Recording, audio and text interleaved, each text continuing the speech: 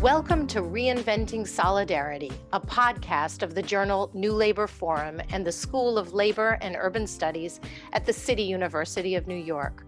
My name is Paula Finn, podcast host and editor of New Labor Forum. Reinventing Solidarity features scholars, activists, and artists on the front lines of movements for social and economic justice. We ask the essential and often provocative questions about race, class, gender, and the role of organized labor and social justice organizations in the work of creating a radically different world, a world with solidarity, equality, and sustainability at its heart. This episode airs on the eve of the 2020 elections, with nearly everything hanging in the balance, from our nation's ability to withstand the COVID-19 pandemic to our already constricted democracy's ability to survive the authoritarianism of the Trump administration.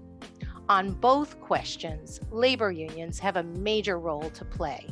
Today, we'll be hearing from a union leader especially qualified to discuss organized labor's efforts to protect and adequately compensate frontline workers, as well as the role of unions in elevating the voice of poor and working class communities in our national politics. We'll be hearing from Sarah Nelson, the international president of the Association of Flight Attendants of the Communication Workers of America. Nelson is also the co-chair of the Economy Task Force formed by Biden and Sanders to create a unity platform for the Democratic Party. Nelson's union quickly mobilized to ensure the passage of the CARES Act, which included broad-based supplemental unemployment payments to workers and a moratorium on foreclosures and evictions. The bill also contained the Aviation Payroll Support Program that, until it ended last month, managed to stave off involuntary furloughs for 2.1 million aviation workers. Interviewing Sarah on today's podcast is Ruth Milkman, consulting editor for New Labor Forum and faculty chair of labor studies at the School of Labor and Urban Studies. Ruth is also the author of numerous books, including, most recently, Immigrant Labor and the New Precariat. Ruth, it was your idea to hold this conversation with Sarah. I understand you've followed her ascendance as one of the most militant and effective leaders of the contemporary U.S. labor movement. How would you describe her importance to the hoped-for revitalization of a labor movement that now represents only 10% of all workers, and actually in the private sector, only 6%? Well, Sarah is pretty special. She's the genuine article. She became a flight attendant back in 1996, and not long after became active in the union, worked her way up the ranks until she was elected president of the AFA, as you mentioned, in 2014. Labor movement folks have had their eye on Sarah for quite a while, but she sort of catapulted into rock star status in early 2019, about a month into the federal government shutdown, when she called for a general strike. No one at her level of leadership was making such a call. She's been outspoken on numerous issues in her position. For example, on the issues of sexual harassment and assault. Last spring, she mobilized an extraordinary effort to free a flight attendant who had DACA status and who was illegally being held in an ICE detention facility. And as many listeners may already know, a lot of labor movement folks want her to become the next AFL-CIO president when Richard Trumka's term ends next year. So she's somebody to watch, and as you're about to hear, she's got a lot to say about the current situation. Terrific. I look forward to hearing this interview. Sarah, in the early days of the pandemic last spring, which, seems like ancient history, but it's really only 6 or so months ago, many workers, both union workers and non-union workers, took action on their own to challenge the conditions they were facing in the workplace, or in some cases, they're being laid off and unemployed. Those still working, so-called essential workers, demanded health and safety protections so that they could work, pay leave if they became infected, and so on. And some of those issues were addressed, others not so much. In your industry, the airline industry, the big issue was the potential for layoffs or furloughs as travel collapsed. So tell us a little bit about your union's strategy to address the pandemic at that stage and what you won. We were actually on the front lines of coronavirus from the very beginning, from late December. And one of the first things that we did was interface with our airlines on making sure that not only were we enforcing contractual rights to sick leave and the ability to use that, but also to have the corporations actually be more generous in those sick leave rights and protecting people and protecting people who needed to go onto quarantine and all of those things, so that we could be making good, safe decisions and not encouraging people to come to work sick. So we got to work on all of those things right away. But then in March, all of a sudden there was this cliff drop off when coronavirus hit community spread in the United States. And we've seen crisis before. And so we knew what was going to happen if the airline industry was suddenly in trouble, not able to have passenger demand, and that would be put on labor's backs if we didn't get busy fast. And so we put together a plan when demand dropped down to just 3% of what it had been the year before. The safety issues actually all of a sudden for a little while there were not such a huge issue because our planes were empty and we were not really interfacing with people. But what we got to work on March 13th, we got to Chairman DeFazio of the Transportation Infrastructure Committee in the House, a plan that is the first people's bailout ever. And so what it did was it made sure that any money that would go to the airlines was a jobs and infrastructure plan only, a workers first program. So it could only go to be paying a worker's pay and benefits, keeping us in our jobs, connected to our health care. And that they would also have to take a cap on executive compensation well after that funding is expired, a ban on stock buybacks and dividends. We actually worked to try to get some other things in this package, like union neutrality in organizing. The biggest thing they fought against, by the way, because they don't want to have sustained ability for workers to stand up for themselves. But what was great about going to Chairman DeFazio, who's really been a champion for workers his entire career in Congress, several decades now, was that he said to the airlines, I'm not going to work with you unless you work with labor first. And so he said, call Sarah Nilsson. And I said, listen, the people don't like you. This is not going to work if you think you're going to go to Congress and just get money and you're going to decide how to use it. We are going to have to make this a workers' first package. And we used that leverage right then to get them to agree to something that no other industry agreed to. And then we walked hand in hand with our industry. As I said, we tried to work on some additional things like the union neutrality, seats on the boards, things like that. But the trunk of what we put forward in a proposal to make this a workers' first package and not a corporate bailout is what we ultimately got in the CARES Act. It's the most transparent. It has kept people in their jobs, kept people connected to their healthcare during a pandemic. And we have been working to extend that because that expired on September 30th. And now there's no prohibition on furloughs. We're still right in the middle of this crisis. As you said, the airline industry workers did much better than I can't think of any other case that's comparable. But there are really three groups, it seems to me. There's you, which are in the special categories you just explained. There are other unionized workers who also, tried to do some of the same things with mixed success. And then there are non-union workers who didn't have union protection at all and were kind of on their own.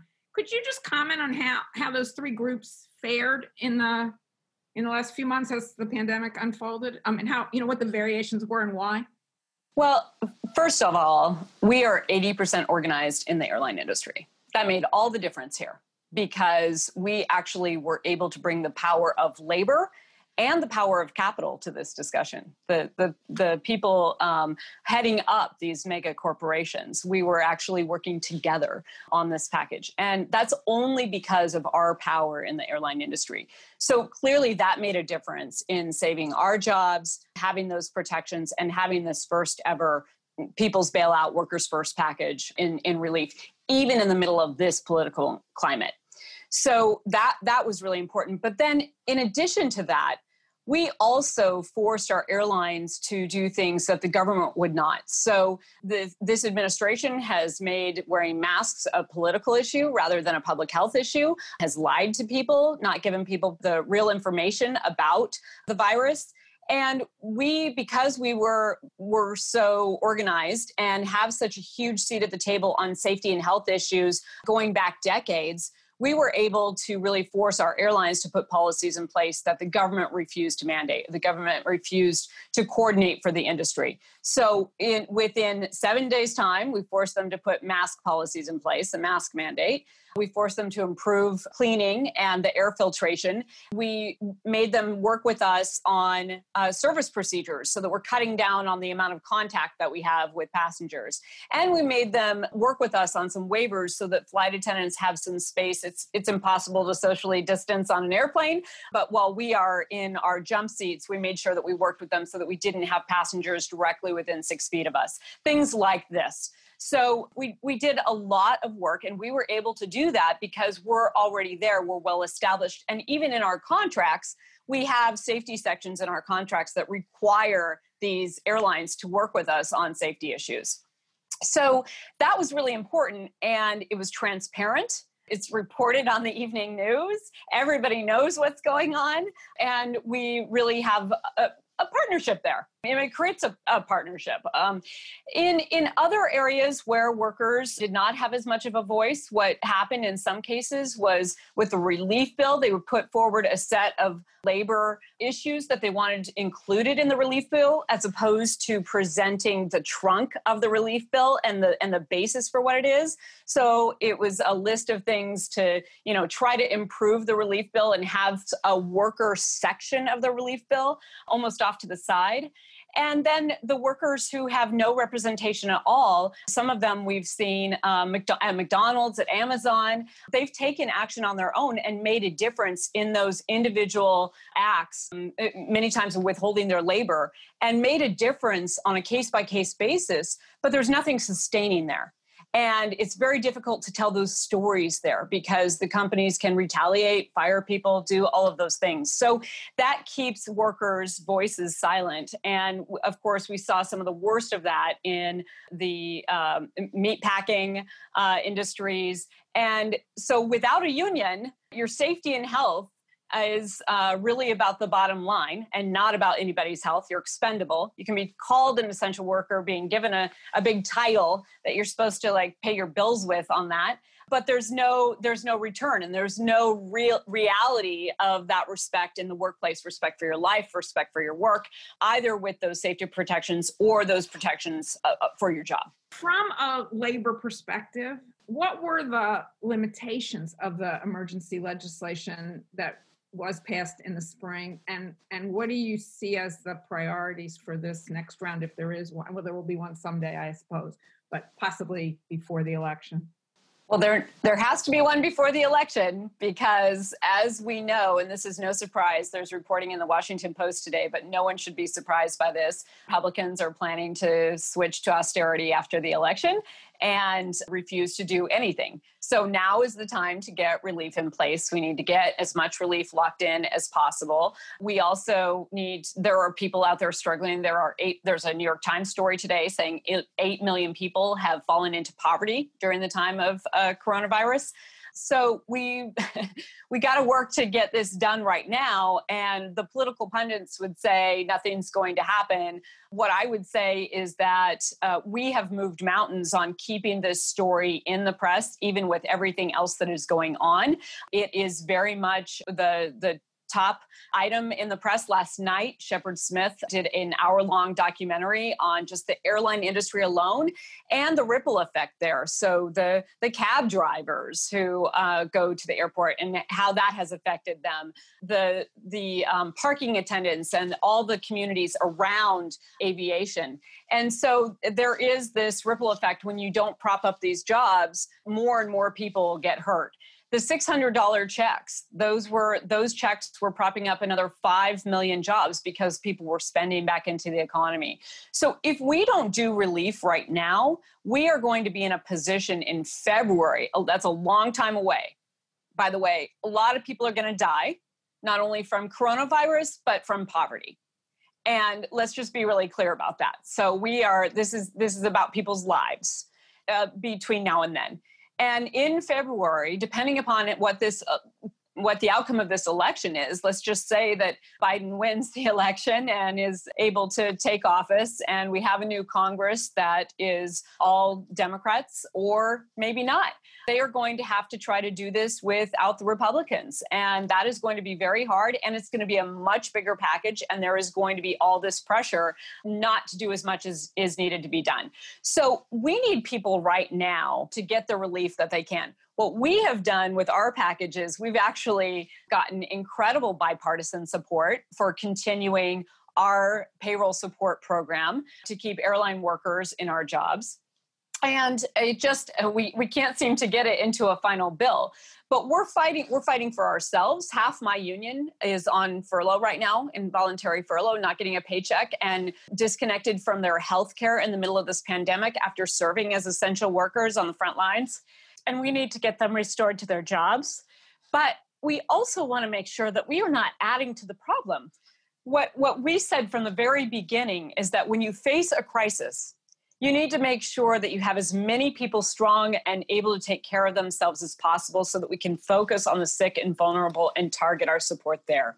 And if there's fewer of us who are able to take care of ourselves, it's much harder to do.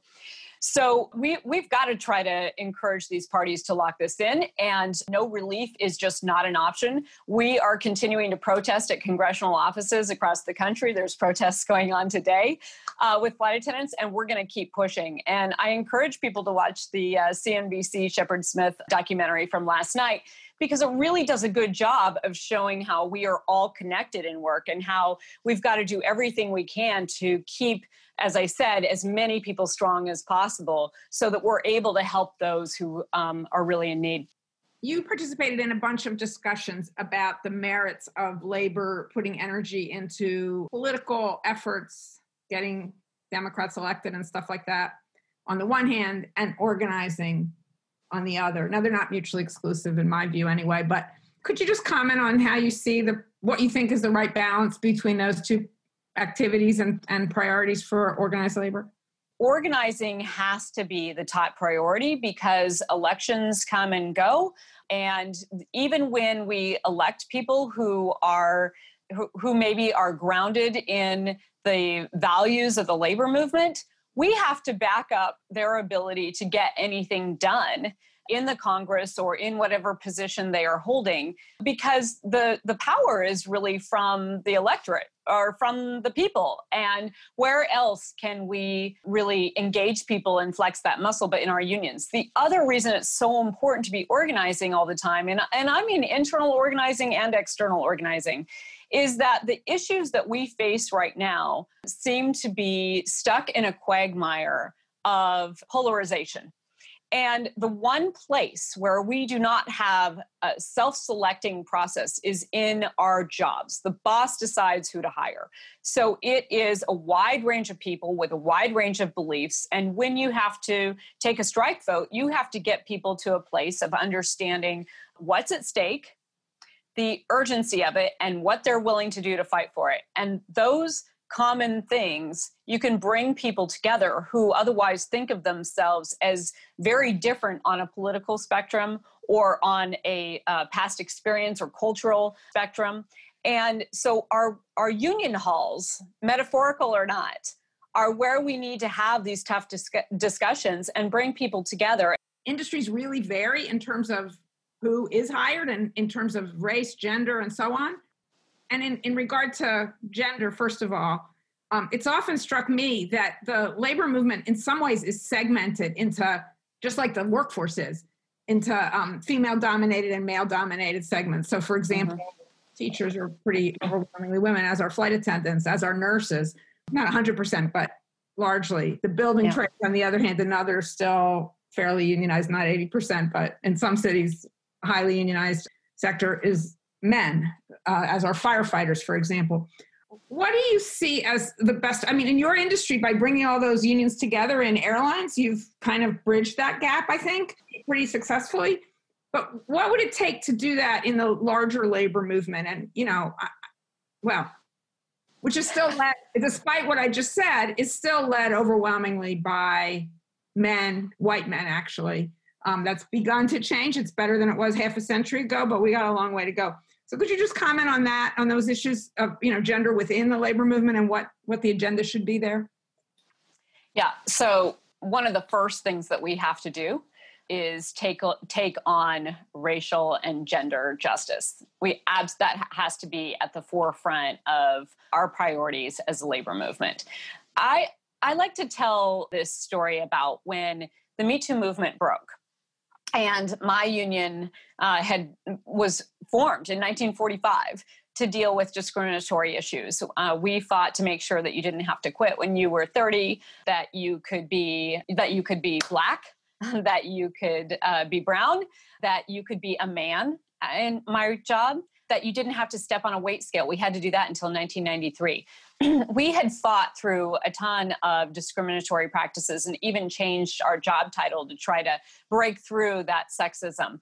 But the industry had never denounced it. We had always fought for ourselves and taken care of ourselves. And when the Me Too movement broke, it was suddenly this aha moment that we could actually demand of our airlines that they denounce that sexist past and actually hold us up as safety professionals. And if they were doing that and calling for zero tolerance of sexual harassment and assault in our workplace, the 62% of the flight attendants who responded to the survey who said that, yes, they experience physical and verbal sexual harassment on the plane would be in a safer environment and also be in a better place to make sure that there is a response when a passenger has experienced a sexual assault on the plane. And previously, there were only 7% of those reported, and only half of those would say, would encourage people to actually report the next time because nothing was ever done.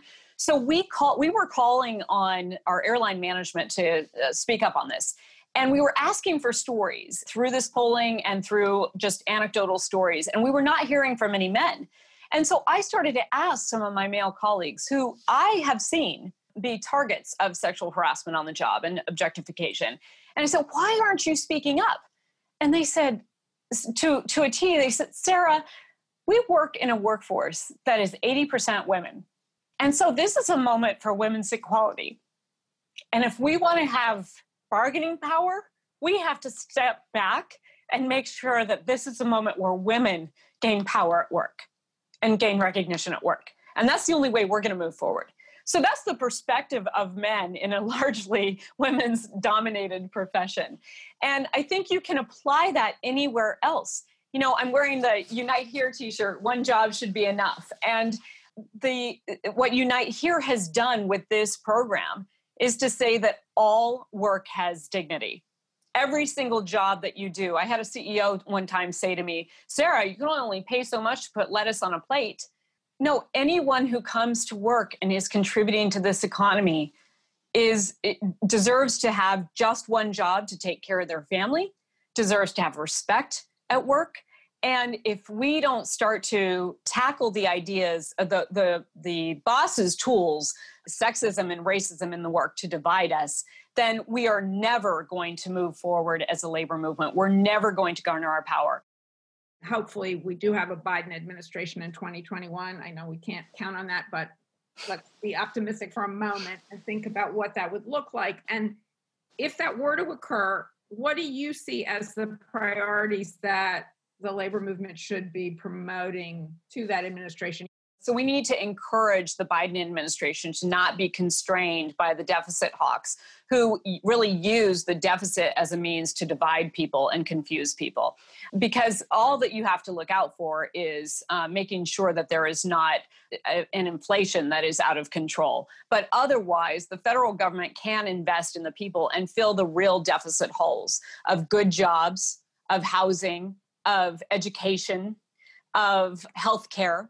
And so I can pivot from that and say, this is what we have to be pushing Biden on. He needs to follow through with an infrastructure plan that is a green infrastructure plan that can create millions of good jobs and be a part of creating millions of units of housing so that we make sure that we do not have homeless in the richest country in the earth.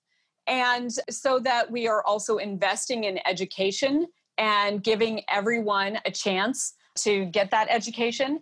And I think the glaring issue here, of course, in the middle of this pandemic is healthcare. So connecting healthcare to people's jobs is cruel and it doesn't work. And as a union organizer and negotiator, I know that every single time that we go to the bargaining table, we have to fight like hell to hang on to the healthcare that we negotiated decades ago. It doesn't get any better because the costs go up and up. In a for-profit system, you are making lives a commodity. And that's just not right. We need to address this as healthcare as a human right. And I think there's a real opportunity in the midst of this pandemic and this crisis for us to push harder on that. We know where Biden has stood in wanting to protect and expand the ACA and try to get more people healthcare. That's going in the better direction than Trump is going in trying to tear it all down, of course. But it's not really right until we secure healthcare as right. We've got to really push the Biden administration on this issue and continue to push forward to make sure that we can secure healthcare as a human right. So thank you very much for making the time to be with us today, Sarah. And thank you, Ruth, so much. Appreciate it. And one last thing, using power builds power.